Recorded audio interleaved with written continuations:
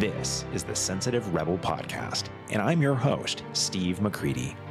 Join me for conversations with fellow sensitive rebels as we discuss the challenges of making a difference in a world that touches us deeply. If you're ready to turn your sensitivity into a secret weapon, then you're in the right place. Let's do this. Hey, Sensitive Rebels, it's Steve. So my guest today on the Sensitive Rebel podcast is Sheybani. Anne is the founder of Summit Press Publishers, and she helps service professionals and entrepreneurs to write and publish expert positioning books that matter, ones that get read from cover to cover. She's a sales and marketing certified coach, Harvard-trained writer, Amazon best-selling author and ghostwriter. She knows which stories get results and which ones should be soaked in gasoline and burned on the lawn. You can learn more about her at AnneSheybani.com. So Anne and I have known each other for a number of years, and when I was thinking of people that I wanted to invite to have on the show, she was one of the first names that came to mind, and that's because I know a lot of her story. There's a lot of elements in Anne's story, as you'll hear, that really show some of the challenges that go with being a sensitive human being who is overly focused on those around you, and how that can really cause your life to go in a lot of different directions, not necessarily good ones. But you're also going to hear about some of the ways in which that can actually work for you, and about the importance and power of surrounding yourself with the right people. Another thing that I want to encourage you to listen for is, as Anne talks about her work with her clients, you can really hear the passion that she has for that work and how much she cares about it. And to me, that is really a byproduct of her attunement to feelings and her sensitivity.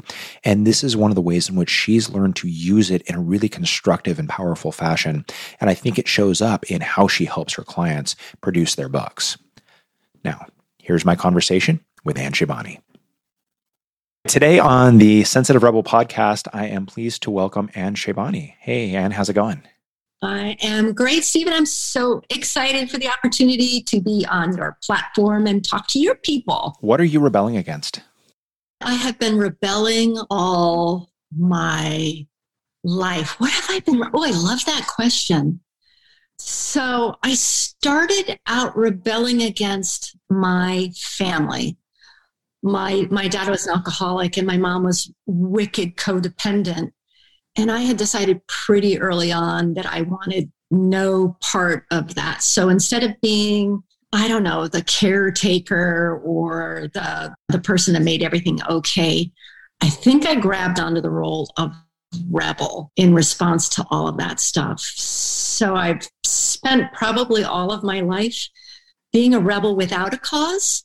Like some rebels have really great causes, and I just rail against things that I don't like. So what do I rebel against now? I really don't like dishonesty. I really dislike that. I really hate pushy sales stuff. Like we're in the business right now of online marketing, and we bring people into our world. You do, my husband does, I do.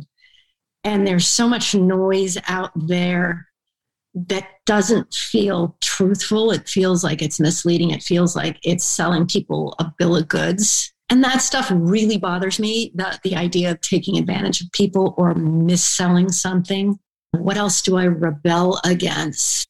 The feeling that all of us have to be a certain way and that we can't be ourselves, that we can't put ourselves out there and attract the kind of people that we're meant to serve or to congregate with. That's, if I were going to say, what am I rebelling against? That would be it right now. More stuff will come up. So there's a number of pieces here I want to cruise through if I can remember all of them, but I want to go back. You were talking a little bit about your family and about growing up in a home with alcoholism, and that's one of the things that you and I have in common. And I'm curious for you, what were the messages that you got growing up in that home about feelings, and how did that experience affect your relationship with feelings in general and specifically yours? I write about this all the time. Complete and utter disconnect, not having feelings, not identifying feelings, thinking that everybody else's needs come first, that to have needs makes you needy. So I spent a lifetime wanting connection, but not knowing how to get it.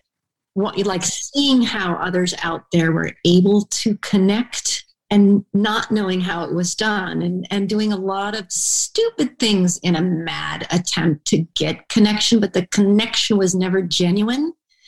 I think that to have connection, you need to have somebody to model it. And if your own parental units can't model that, you need to be able to see it. For me, later in life, it's seeing it in mentors. It's seeing even how characters play that out in TV shows or in movies, watching how that is done, seeing it in books, seeing it in characters, because you can't take connection for granted. Like I think we think that most people learn that growing up, how to have healthy connections.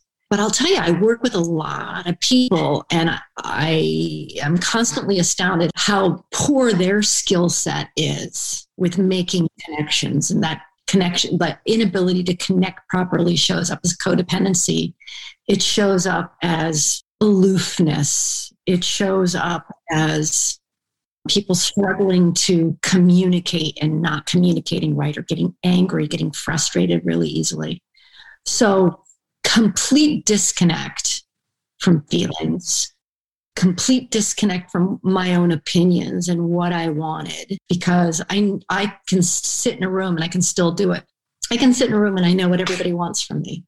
I can spot that even before somebody makes a move or makes any kind of overture. I am like, I know what they want. So to know what everybody else wants and not yourself has been a challenge. Like a lot of my growing, not just as an entrepreneur, but as a human being, is identifying, okay, what do I want? What about me? What do I think? What do I want? What's my opinion? So I don't think I really developed much of that until my late 30s. Up until then, I was just going with the flow. And I thought that was the way to be. I think you've articulated it so well along the way until you got to this point in your 30s, which I want to talk about. When you were going with the flow, as you said, tell me about some of the things that stick out to you about that time and some of the challenges that approach brought up for you in your life. So I think going with the flow and thinking that everybody else has better ideas than you, because that's part of what going with the flow is, thinking that somebody else has a better plan than you do. So you're just going to go along for the ride. That's how I ended up in Iran. I ended up getting attached to somebody who was 10 years older than me, and he wanted to go back to his home country of Iran. I was in my 20s. He was a grad student. And I thought that sounded like a great idea. Number one, I got to get away from my family of origin. I got to get away from anything that I thought was boy next door dad growing up in Vernon, Connecticut. Like I wanted no part of that.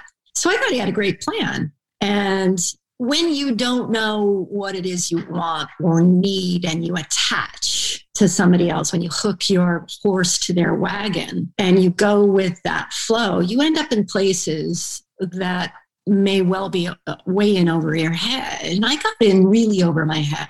It's not to say that my former husband was a bad person or tricked me. It was very clear that I probably wasn't cut out for Iran, that we probably weren't cut out for each other because of the cultural differences. He was very honest about that.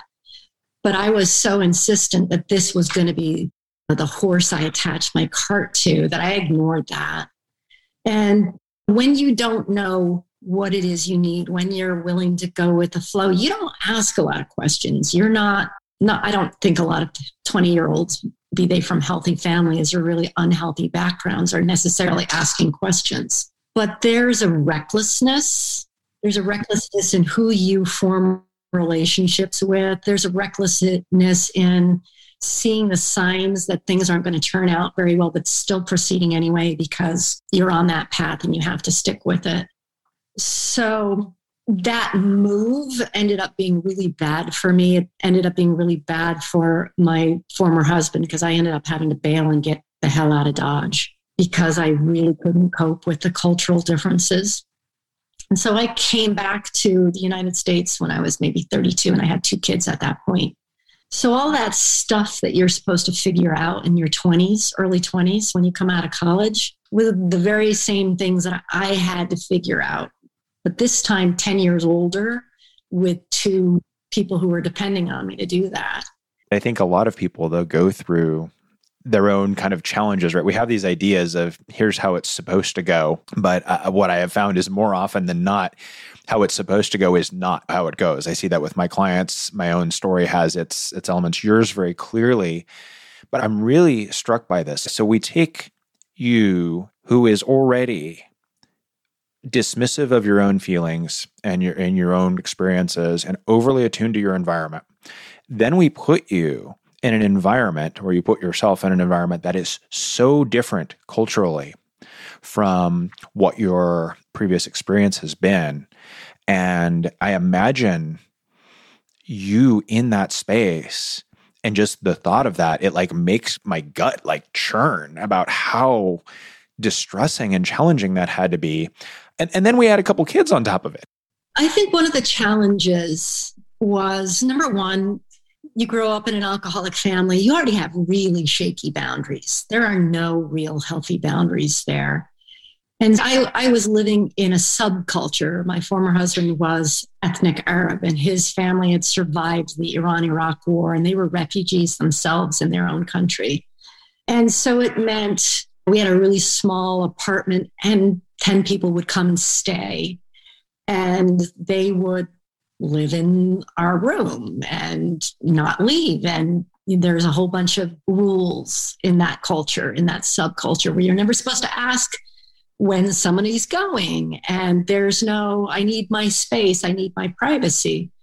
So I'm a deep introvert, and I'm like socially anxious. So you get me in a room where I have a hard time communicating, and people are there all the time, and I have no sense of control. I mean, I think ACOAs are wicked control freaks to begin with. We want to control all of the chess pieces to keep ourselves safe. Like, when I can't manage the chess pieces, when there's no saying no to this stuff, and I have to take that in and accept it, because I'm married to somebody who's got the lion's share of rights in that nation under Islamic law. If I don't like it, I can leave, but my kids stay with their dad, because that's just the way child custody works. You know, the stakes got higher. When you have kids, the stakes go way up because you don't have custody of your kids. It's not unlike if an American man is married to an American woman who's crazy, for a lack of a better expression. He hangs in there for the sake of his kids, because it would be really hard to get custody of the kids, and you need to stay in that to serve as a buffer for your kids. But culturally, it was a very different culture. There was no boundaries. There was no space. It wasn't part of that subculture to begin with. It is, kind of like villager mentality as opposed to citified mentality. And it was complete and utter lack of control, which was bad news for me, for my nervous system. Didn't like that at all. What was the tipping point that got you to decide, I've got to get out of here? So this is kind of a brilliant dramatization of what being detached looks like or feels like when you don't know how you feel, when you don't know how things have built up. You like generally, and I use you, but I'm talking about myself and people I think like us who are detached from feelings. I was supposed to go home with my kids for a couple of months, and I was going to hang around until Halloween so my kids could do trick-or-treating. And I was going through these series of migraine headaches. Could not, for the life of me, quit with the migraine headaches. They kept coming after me, one after the other. And one day I was having a conversation with my girlfriends. I was telling them some stories about, like, my mother-in-law sleeping at the foot of my bed and telling me, oh, you should, go do it so you can have more kids, and this time go make a boy. And I thought these stories were hysterical. And my friends are looking at me and they're like, wow, this is some crazy shit. Do you even hear yourself? And so seeing the reaction of other people, something I couldn't feel, but they mirrored for me, And then putting it together with the fact that I had all of these migraine headaches one after the other, it's like, oh, this is in fact untenable. Because I thought, a couple of months, I'm going to take a break. I'll be okay. I'll go back. And the combination of seeing it, getting that feedback, like, this is not right. This is not normal. This is not something that you're meant to do. And then my body not lying to me. That was really when I decided not to go back, which precipitated, as you can imagine, a lot of unhappiness with everybody involved.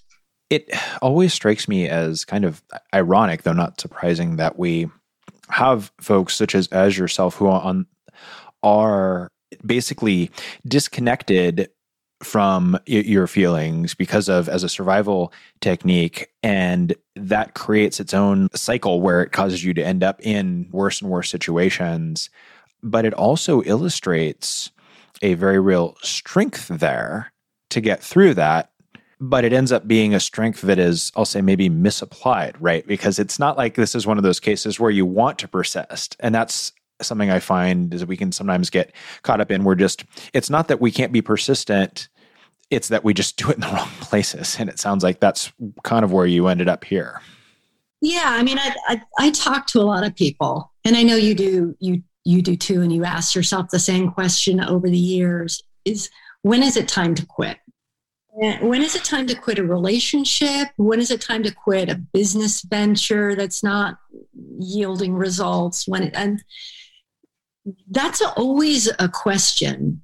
I do look at that tenacity of hanging on to a relationship way longer than you need to be hanging on to the relationship. And I think, the beginning answer to the questions of how, am I hanging on to something I shouldn't hang on to, be it a business venture or an idea or a relationship, is why are you hanging in there? If it's fear of the unknown, if it's fear of putting it down and not, knowing who you are separate and apart from that, then you got an issue. Then you need some help sorting that out.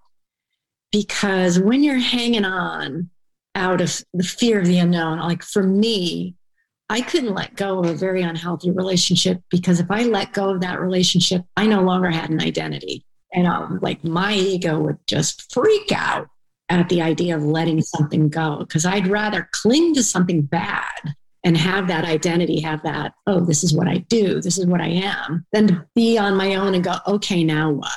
That fear stuff that's the wrong motivator, I think. Absolutely. I completely agree. I mean, I think you absolutely nailed it, is that when we are letting fear drive, the majority of the time, I think it does not take us someplace good, and it can cause us to get very, very, very stuck in something that's not serving us. So I think that's a very, very important point in looking at why we're maybe looking at shifting gears or not shifting gears. So you find yourself back in America, 2 young ones, going through the challenges of a divorce and a split with some associated drama. And you said having lost your identity in a sense from this. So tell me about where you went from there. That seems like such a challenging space to be. And I can imagine you must have felt very lost at that point. Yeah, and thankfully I could form a codependent relationship with my mother. That was awesome. You don't want to do that. So I moved back in with my mom, and I ended up staying with her for 7 years because I felt like I wasn't going to be able to raise or support my kids on my own, which really wasn't true. But once a codependent, you really want to keep that dynamic going. That was awesome. But I think, finding out who I was, or developing an identity, developing a sense of self, 2 major things. Number one is I began running. And I began running because I was all neurotic about my body weight. I put on weight, and I thought if I ran, I'd be pretty and thin, and that would be okay. But what running did for me instead was it allowed me some headspace. It allowed me time out where I was actually not cramming myself with busy thoughts and squirrely thoughts. It was a moving meditation for me, which is something I had never really allowed myself. So I met myself out there. And I'd also formed friends who thought, hey, let's run a race. We, would go run a road race on the weekend for fun. So I began to form social relationships with people around an activity. Like I began to make friends. And then we ran a marathon together, this group and I. And running that marathon was pretty life-altering because I considered myself somebody who would you throw an obstacle in my path and I would give up. I really thought of myself as having very little resilience and a very low tolerance to frustration. I still see that I have a low tolerance to frustration. I'll run into that. But it was a matter of, over a course of 6 months, training for this. It was an exercise in figuring out how to get my kid coverage, how to push through discomfort, how to build on this thing and see real progression in a relatively short period of time. And the ability to see progression in a short period of time was like, ooh, look, I'm improving. I can see it. And when I crossed the finish line, it was so uncomfortable for me. I'm like, wow, I never thought I was capable of that most people don't want to bother with. And I did it. So it was like, what, you're going to tell me I can't do something? Did you just see what I did? So the second part of it was going back to school for writing. I had gone on a blind date with somebody who was lovely, a self-professed narcissist. And he'd asked me what I'd always wanted to do. And I said, I thought I would write, particularly I want to write stories about what had happened to me, through me in Iran. And I started writing out those stories, writing about, look what happened to me. Oh my God, all these horrible things that happened to me became the ability to see, look, what happened to me? Like, how did this happen? How did I get here? What was my role in it? And it kind of released me from victimhood. And I started to see how, of course, this went down this way. I was just prime candidate for this kind of thing. It's so predictable that I would have ended up there and this is how it would have gone down. So there was an understanding of who I was as a human being and what drove me and what drove my former husband and how he wasn't the bad guy. He was just the wrong guy. And the whole dynamic that he didn't want, but I made sure it happened. And so it was learning to tell the truth. It was learning to take personal responsibility. It was learning to forgive other people and myself. And it produced, coming out the other side of that, a very different person. Not to say that I don't still see my codependent tendencies. It's still something I have to watch out for all the time and manage. But it's not the same chick who went to Iran and had a couple babies. Both of these experiences, the marathon and the writing, it really strike me as chances both for growth, as you've articulated, but also chances to really encounter some pretty significant discomfort. And you described yourself as someone who's not resilient. Well, training for a marathon isn't exactly easy. So where did you find the resilience to do that? What did you do because I got to imagine there's points at which you're like, why am I doing this? This is ridiculous, or some other similar thoughts. Well, I think it's going back to the boot camp of the alcoholic childhood, right? Like there's good stuff that comes out of that boot camp. And the things that comes out of there is that recklessness. Yeah, that sounds good. I'll try that. So, when friends are saying, hey, do you want to do this? And there's not a lot of thought. There's that tendency to just take action and to jump in and say, that sounds like a good idea. So had I spent a lot of time thinking about it, I probably wouldn't have done it. It was good peer pressure. Like you want to surround yourself with the right kind of peers because you got to know that you're subject to peer pressure. That's our tendency, to be very affected by what other people want to do. Like, yeah, that sounds good. I think I'll do that.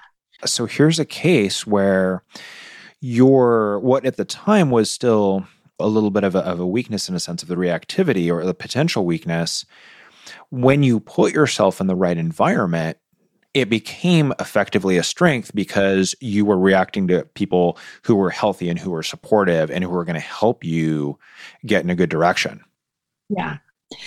Yeah. And I also think one of the things that made it less painful, oh my God, I'm focusing, it's so hard, but physically it's really challenging, is it was really good for me spiritually in those running groups where there were opportunities to be with 2 or 3 people who were out there running and they were suffering as well. And we're all entertaining each other and talking.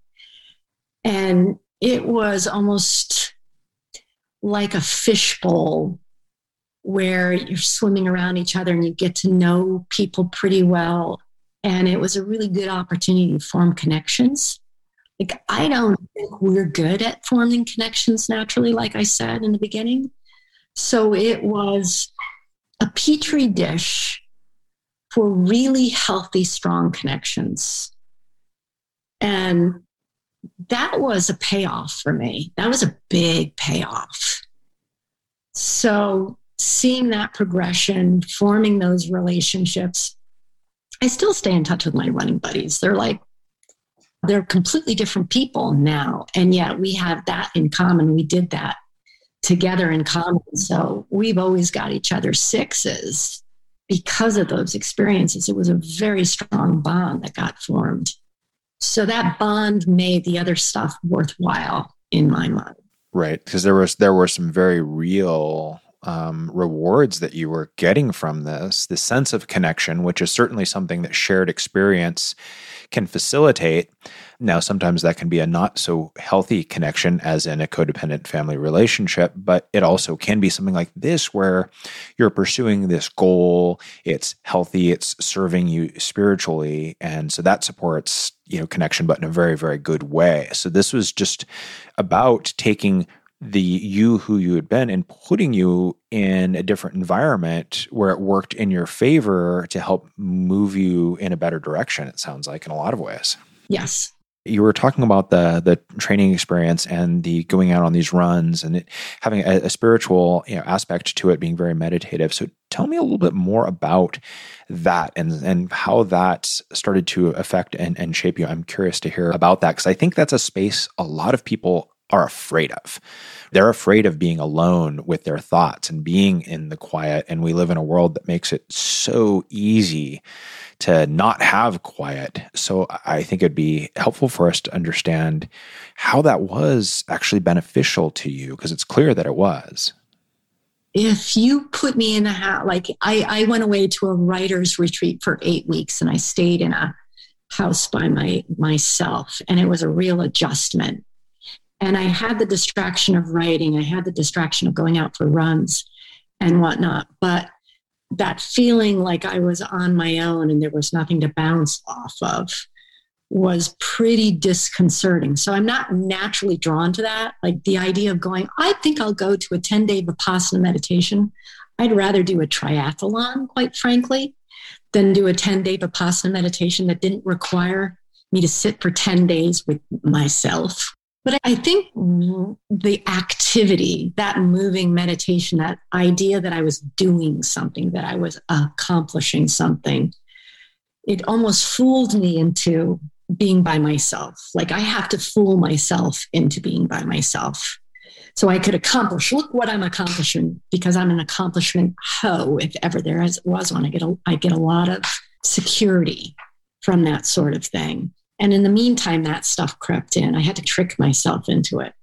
And so for me, having a little headspace, being out there, hearing the sound of my breath, hearing, my footfall, knowing I was okay, knowing that I could dial it back a little bit if it got to be too much, feeling like I had some control, feeling like I could begin to push some limits and my head wouldn't flip out like, oh my God, catastrophe.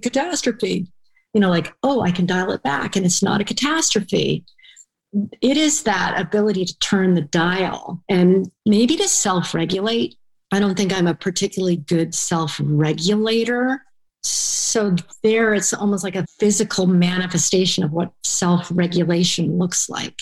And I liked that. It didn't scare me. Nothing bad happened. So it was like intro 101 to self-regulation. It sounds like you effectively found a way to, I'll say, almost hack yourself in doing that. And that's not unusual. Most people are not really super comfy with the idea of, I'm just going to sit here with my thoughts in the quiet. And that, activity can make a huge difference in giving us exactly that sort of thing. I think it's brilliant here that this is the thing that's sticking out to me, and is how that provided this opportunity. And that's the thing, is these answers sometimes happen in these either indirect or roundabout ways, or things that feel like a compensation. But at the end of the day, what I'm hearing is it worked. And that's what matters. It worked. And so you train for this marathon, you do it, you're like, wow, check this out. I did this. It's a very significant accomplishment for sure. And then you go and tackle this writing work and writing about yourself and your experience. Tell me some more about that, and about the emotional experience for you of doing that, because I would guess that it probably brought up a lot of emotions on kind of all sides of the spectrum there. Yeah, it did. I was just talking to somebody. I'm doing a book doctoring project for a British woman who's kind of upper crust British woman. She's a lovely woman.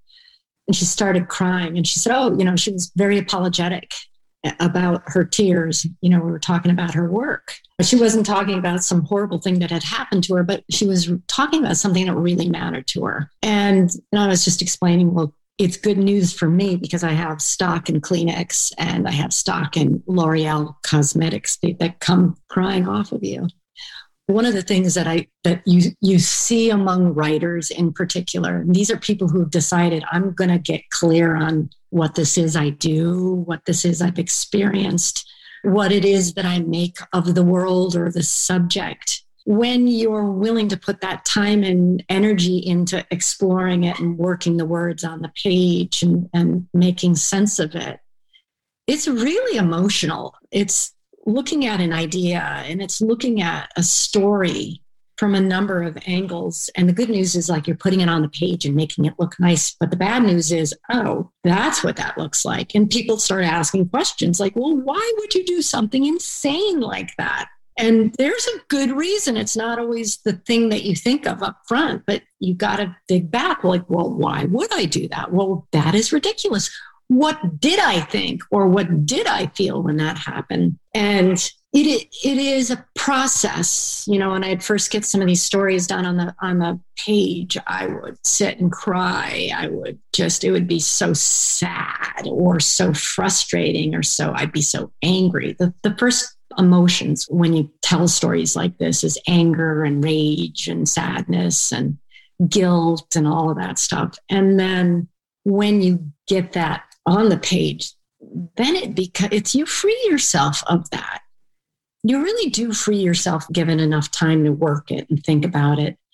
And I also got very good at sharing it in workshops or in writers' groups. And I would sit and read it and cry a little bit, and people would sit back pretty impassively and tell me, well, your use of adjectives was just very overwrought.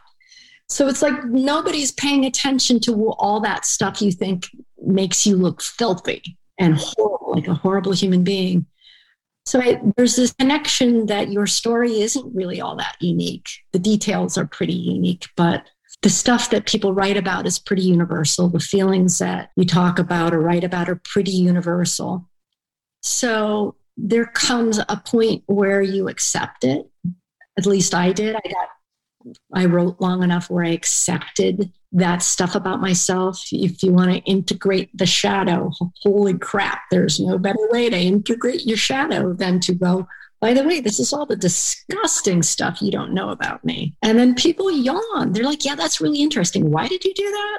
They're totally missed what you did. They want to know the drivers behind it. And it's all passé. It's pretty human why we all do this stupid stuff we do. So you want self-acceptance, you write about your life. and you discover that it's a lot more normal than you always have feared it was. Yes. Yeah. So it sounds like two things really came from this. One, in the writing, a connection with the emotions. So it's almost like this was a way for you to feel a lot of these feelings that maybe you hadn't felt or had the kind of connection to. But then also a greater piece of self-acceptance and awareness that, it's nothing wrong with me. I'm pretty much just a human here, and I've had my human story, which, as you said, the details are unique, but the themes are not. Exactly. I can see how between the marathon and that writing experience, that would be a very transformative combination of things. And then how did all of this lead to the point where you decided that you wanted to do something in the context of writing and helping people with their writing on a professional basis? Well, Steve, this would be called another exercise in random. I think I'll say yes, as opposed to let me plan this out, because there's not a lot of planning going on in some people's heads. So I came out of grad school and I found that I wasn't writing anymore because I didn't have deadlines. So I thought, I need to find writers' friends. And I hooked up with a couple of writers, and we had formed our own writers group. And one of the women in the writers group wanted us to come and speak at her adjunct university class about forming a writers group. And we all liked it so much. We got this brainchild. One of my partners said, "Hey, let's start a writing workshop. Let's just start a writing workshop and see who shows up." And we slapped up some advertisements in the local restaurants, and pretty soon we had a writing workshop class, and it became a writing workshop. Just kind of grew. We were good at what we did. We liked it, and we grew, and we had a following. So we were content to make pin money doing this, teaching people how to write novels and short stories, and everybody reading and improving writing craft. And we all liked that. And when Walt, my husband, was a Tony Robbins coach, he and I were at a dinner with a bunch of other Tony Robbins coaches. And one of the other coaches said, "Hey, we got all these people who I want to write a book on my bucket list. Could you teach them? If we got a whole bunch of people together, would you teach people how to write books?" Like, yeah, I can do that. Why not? So they got a whole bunch of people together, sent them over to me, like no marketing. They came seeking me out, and I built it while I fly. And I do think that this is one of the great things about growing up in an alcoholic family is like, you don't know what to do, so you figure it out on your own. We're very good at going, okay, I'll figure this out on my own because I can't ask anybody. So I ended up teaching this online course.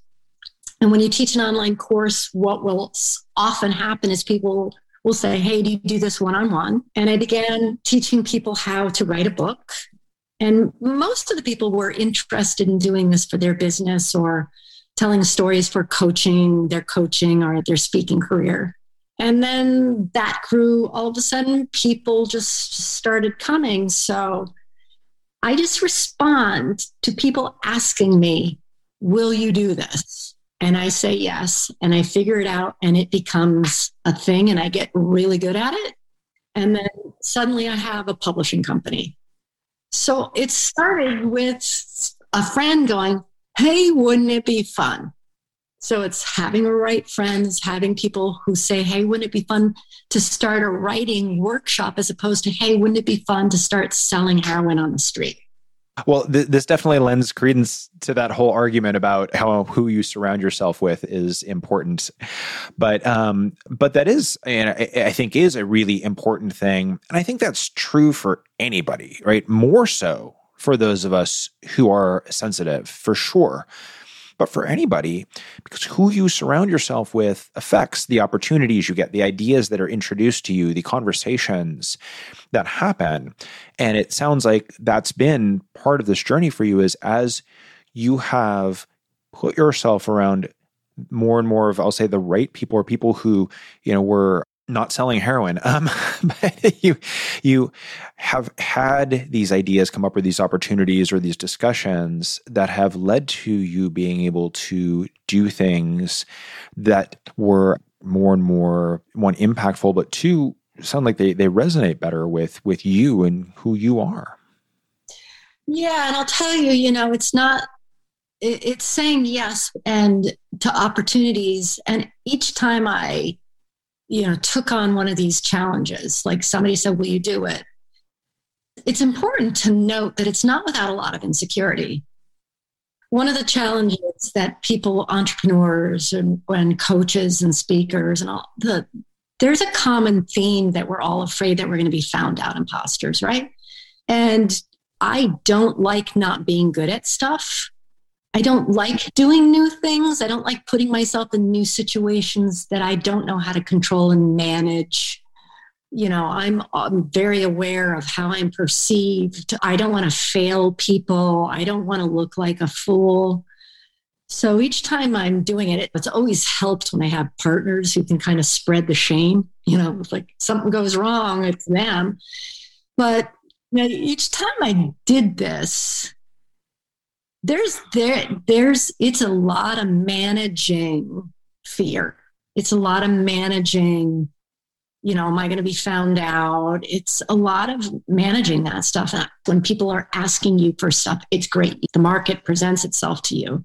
But each time you try something you haven't done before and put yourself out there and do some sort of venture in business or even in a relationship, what I'm saying is what goes with this is a lot of insecurity, and you've got to manage that.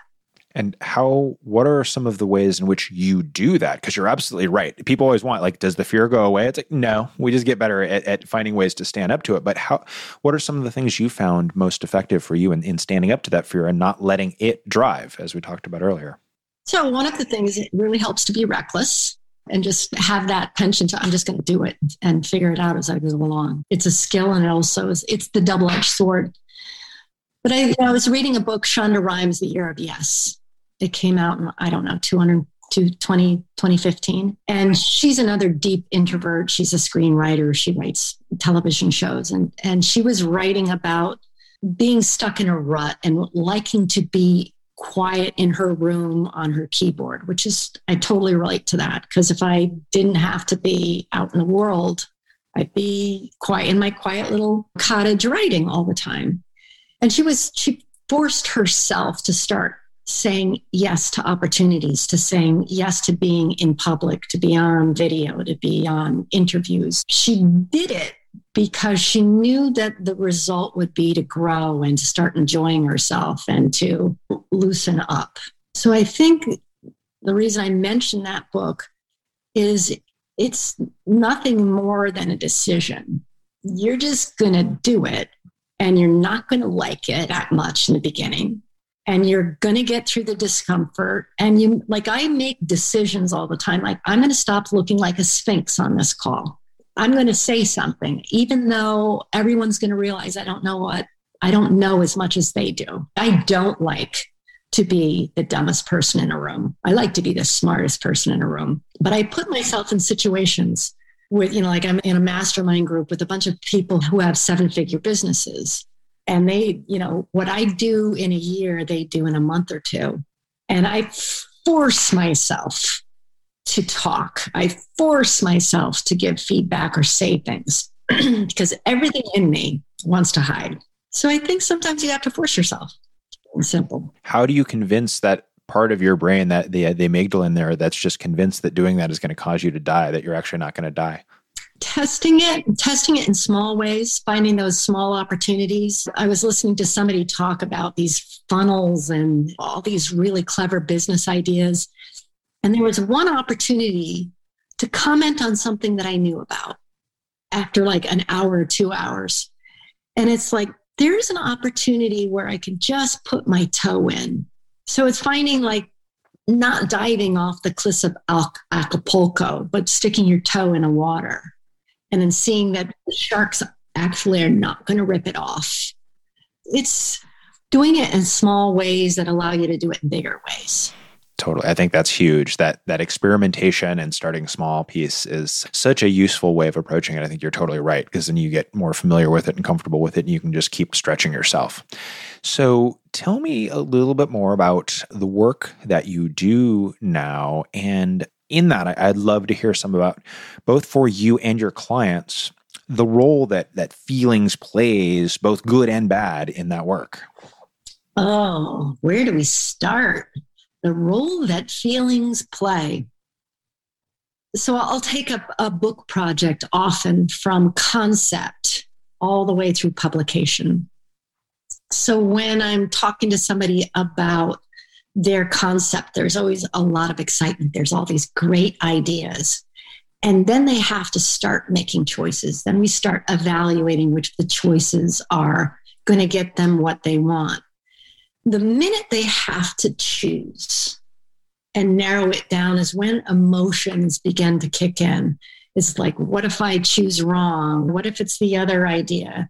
So it's learning to be comfortable with, this is a good idea. Maybe it's not the best idea, but maybe it's just like a good idea, and then running it to ground.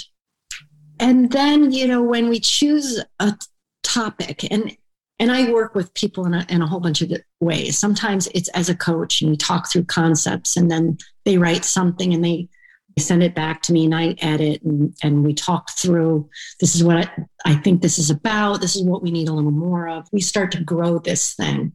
And sometimes people come with a full-blown manuscript, and I fix it, figure out what they were after, and then I fix it. And sometimes it's ghostwriting, which is exploring the topic, interviewing them, and then taking this mud and turning it into something. So regardless of how I get this book, what happens is the emotions come up, because 9 times out of 10, people are sharing really personal stories. They recognize that their experiences, their stories are part and parcel to how they serve their clients, how they serve the world. And when you start sharing your stories, the good and the bad, it's really exposing. It's really personal. It's really emotional. And people get pretty good at crying it out and then going, of course, like what happened with me. It's like I couldn't have gone down any other way. So there's the whole roller coaster of, I suck. Why would anyone listen to me? What does my story have to do with anything? Is this gratuitous? Do I sound whiny? Do I sound like I hate the world? All the stuff that comes with sharing personal story and inserting it in your concepts and whatnot. But where you really get to know a person and where humanity really crops up is when it is ready to be published. And you are about to launch proof positive of who you are and your thoughts and feelings out into the world in black and white. You are about to be found out for everything that you know and every way you lack.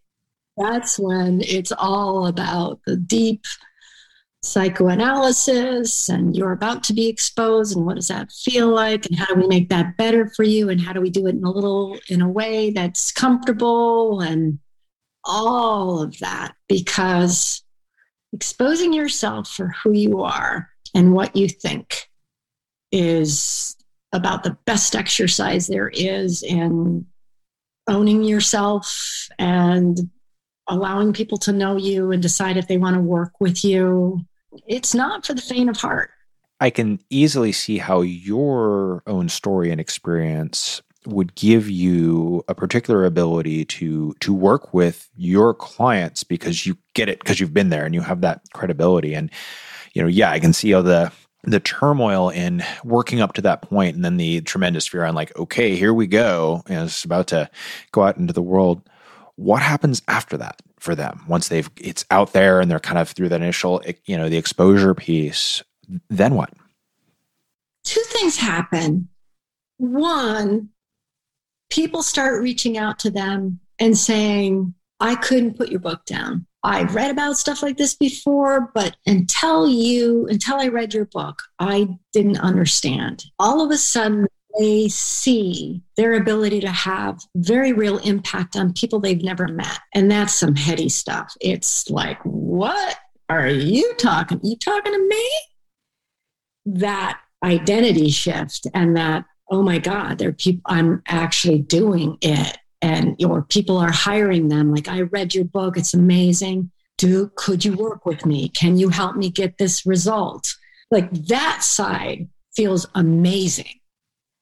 And the other thing that happens is that weirdos come out of the woodwork and say shit. And they will leave a horrible review, or they will criticize, or they will say, you said this.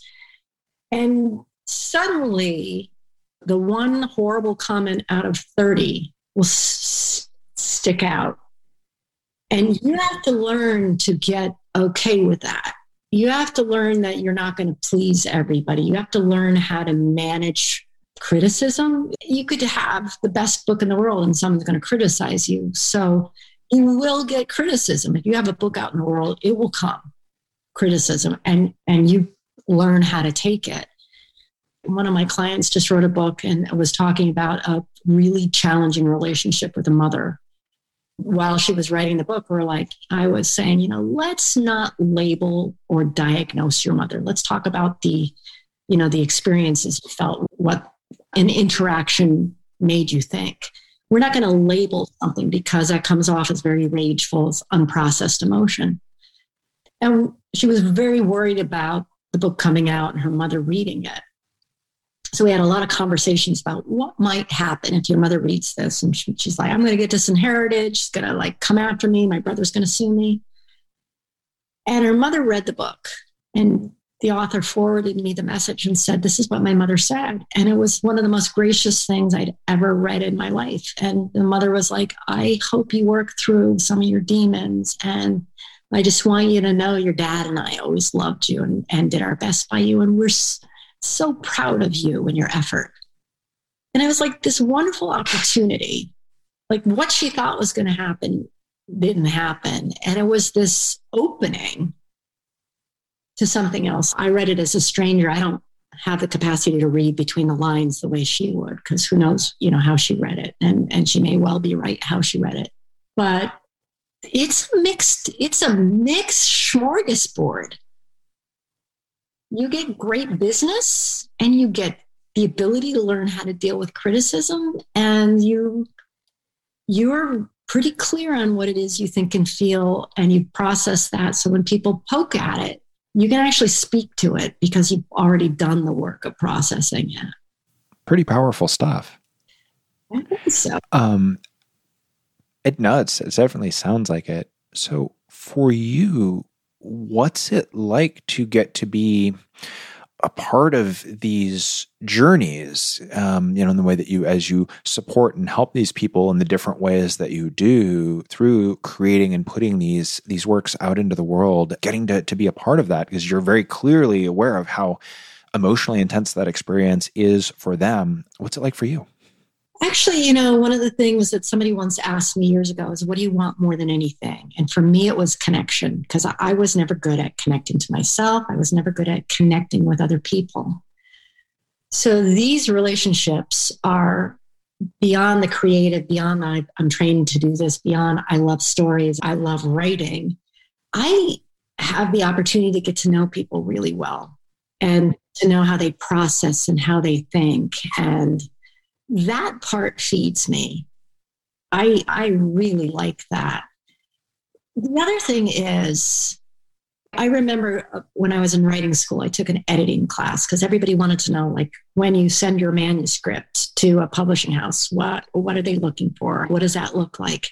And the person who was leading the class said, anybody who ends up an editor is essentially a failed writer who is afraid of writing.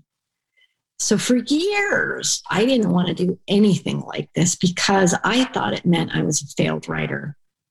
But what I discovered is this whole process makes me such a good writer. It makes me so much more in tune to people. It gives me an opportunity to really understand this much larger world, this much bigger humanity. I get to see people. I get to see inside people's heads. And then I get to see something beautiful that comes of it. There's nothing more satisfying than having this amazing book out in the world and seeing how it ripples across, how it affects people. Yeah, it's great for business, but this stuff changes how people see the world. So I think Like, I don't understand anybody who wants to be in politics. I don't understand anybody who doesn't want to write, because if you write, you get to change the world without having to go on these tours where you have to like debate other people. I just think it's a great way to impact without getting sliced and diced like a politician. I think you have almost as much power. You have the capacity to have more power than a politician with your writing. I think it is so fabulous, and that you have found this way of, one, getting connection, right? And being able to use your experience to support your clients in doing this important work of theirs. Because I think you're right. Books absolutely can change and transform the world. They do. They change the lives of the people who write them, sometimes of the people who read them. There are certainly books that have absolutely changed my life. And so it's really so cool how you've been able to tie these things together into the work that you do, where you're both helping yourself and at the same time serving your clients. And I find that that's something that ends up being true for a number of us along the way as we stumble around on the path of life, if we do it long enough and persistent enough. But this is really fabulous. I can hear in your words and in your tone how much this work really touches you when you're able to help your clients get their stories out there. Yeah, it does. That's really cool. One of the things I like to do in these interviews, and so if you're up for it, we can do this for a few minutes here, is I like to put my coaching hat on a little bit and talk with my guests about something that they're wrestling with or challenged by right now. So you up for a little fun there? Let's play a game, man. Let's play a game. All right. So tell me, what would you say is a current challenge or struggle that you're having a hard time with or wrestling with in your professional life? So let's go back to my 7-figure business mastermind, where I put my toe in the water. How do I stop worrying that I don't know as much as these people do, and trying to stay nice and quiet and only give feedback, but never ask questions? I don't ask questions, which could help me, because I don't want to reveal how much of a beginner relative to them I am. How do I learn to ask questions so I get the benefit of their wisdom? That's a great question and a great goal. Is the only value you have to offer to that group the knowledge that you have? Well, it's my delightful personality as well. Well, that's certainly true, but I still think you're limiting yourself. What else? So let me ask you in this way to work back around to it. What is the value that you offer your clients beyond your knowledge and expertise as it relates to writing? We know that, but beyond that, there's more there. What is it? So it's being a person. It's sharing the universal fears and hopes, sharing the same insecurities and the same desires. It's the multitude of years, in my case, almost 58 years of being on this planet and seeing different things and making different connections and being able to bring that to the table. Again, that's wisdom and insight. It's receptivity. It's the desire to learn. Yeah, that's my short list. That's what immediately comes to mind. What would you say is different or unique about you that helps you to serve your clients better and differently than how someone else who does similar work would? I think that I'm not highly judgmental. Not to say that I don't immediately judge and go, yeah, I wouldn't do that. Humans judge and we evaluate. But I'm not inclined to make it stick with people, because I think I live by the adage, people who live in glass houses really shouldn't throw stones. It's like learning to accept myself has allowed me to be far more accepting of other people and their flaws and what they perceive to be their flaws. It's like, to me, it's like, what? That's not a big deal. So I think it's compassion. I think it is a high level of acceptance. Yeah, I think that's it. Now, let's go back to our 7-figure mastermind folks here. What are the assumptions that you have about them, or the stories that you tell yourself about them, and who they are, what they know, and all that? It's kind of like that lion who gets the mouse to take the thorn out. I think that they know so much about business, that they know so much about marketing, that they know so much about team building, that they know so much about all of the stuff that I am just learning.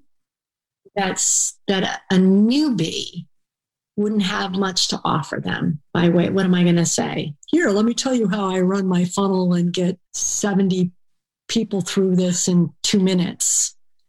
I don't have that. I don't have the answer to the problems that they currently have in their business. You don't have the answer to the problems that they're talking about having in their business, but that's often not really the problem, right? Right. Because business problems are often personal problems in disguise. Personal problems in disguise. But yeah, see, so here's the thing. And I think you're getting caught in this thing of seeing like, well, these guys know so much and they've done these bigger things than me. So what do I have to offer? But they're still humans, right? They still have human fears, human anxieties, human uncertainties. And that means that they still have some of the same struggles as your clients. And I suspect very much that there are some things that you give to your clients and that you do, again, uniquely and probably differently from others in the mastermind that have value. And so while, yes, you may not be the like funnel expert or whatever, that doesn't mean you don't have something useful to offer in your perspective, but also in getting back to what you were saying and about asking questions and learning to ask, more questions, which is like anything, right? It's a practice, and learning to do that is something that I think we can all work on.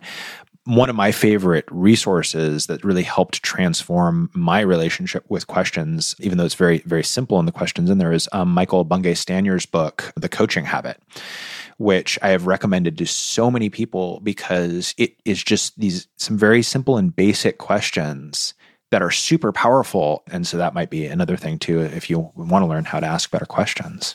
Yeah, I want to ask better questions. Yeah, and I want to, I want to get good at asking questions that reveal what I don't currently know. What is the value for them in having an opportunity to, or a request to explain what they do and how they do it and all of that? When you get to share your wisdom and your information, you get to be somebody's mentor. You get to give that to them, and that feels good. For sure. As well as getting a chance to really check, like, do I understand this as deeply as I think I do? Are there areas where I might be lacking? And so I think the challenge here, Anne, for you is shifting your perspective on what you bring to the group, because you obviously have things to bring. They just aren't the things that you're thinking you're supposed to bring for whatever reason. But, we all have those assumptions or things. Yeah, we do, don't we? What is that with that human thing? I know. Damn humans with our human brains. Damn humans. That's really helpful. Even that question of, what do you get? What does that allow for them? You asking the question and having them answer, what does that allow for them? And I think when you make it useful for another person, or you see a benefit to another person, it makes it easier to accept it. And so what's next for you? Any fun projects or other things coming up as we move through 2021 here?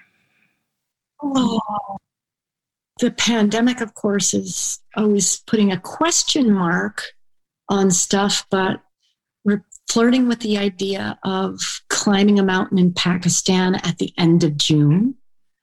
So we'll see about that. So there's usually an adventure on the docket, running the R to R to R in the Grand Canyon. We did that maybe 2 years ago or a year and a half ago, and came close to finishing it. Like, we're going to go back and straighten that pig's tail. Some really cool projects on the board, people's book projects and publishing projects. That's always fun, like really fun stuff. I want to get rid of the rat in our attic. Can I include that? Sure. as a project. That's it. I think that's pretty much it. Oh, we're going to go climb this mountain in Pakistan. That's all. No big deal. It's all a matter of perspective, I guess, right? So, Anne, if people want to connect with you or learn more about you, where is the best place for them to do so? So you can go to my website, which is AnneSheybani.com, and I know you'll probably send a link. If you thought about writing a book and can think of all the things that get in your way of writing a book, I've actually compiled a list of all the things that you figure will get in the way of writing a book that don't have to get in the way of your book.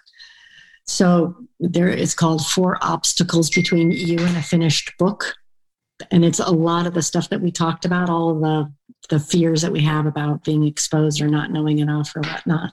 And you can always reach me at AnneSheybani.com too if you've got questions. I'm happy to talk it through. I will definitely have links and everything in the show notes for all of that. And so good to be able to catch up with you. Thanks so much for taking the time to come on the show. I really appreciate the chance to talk.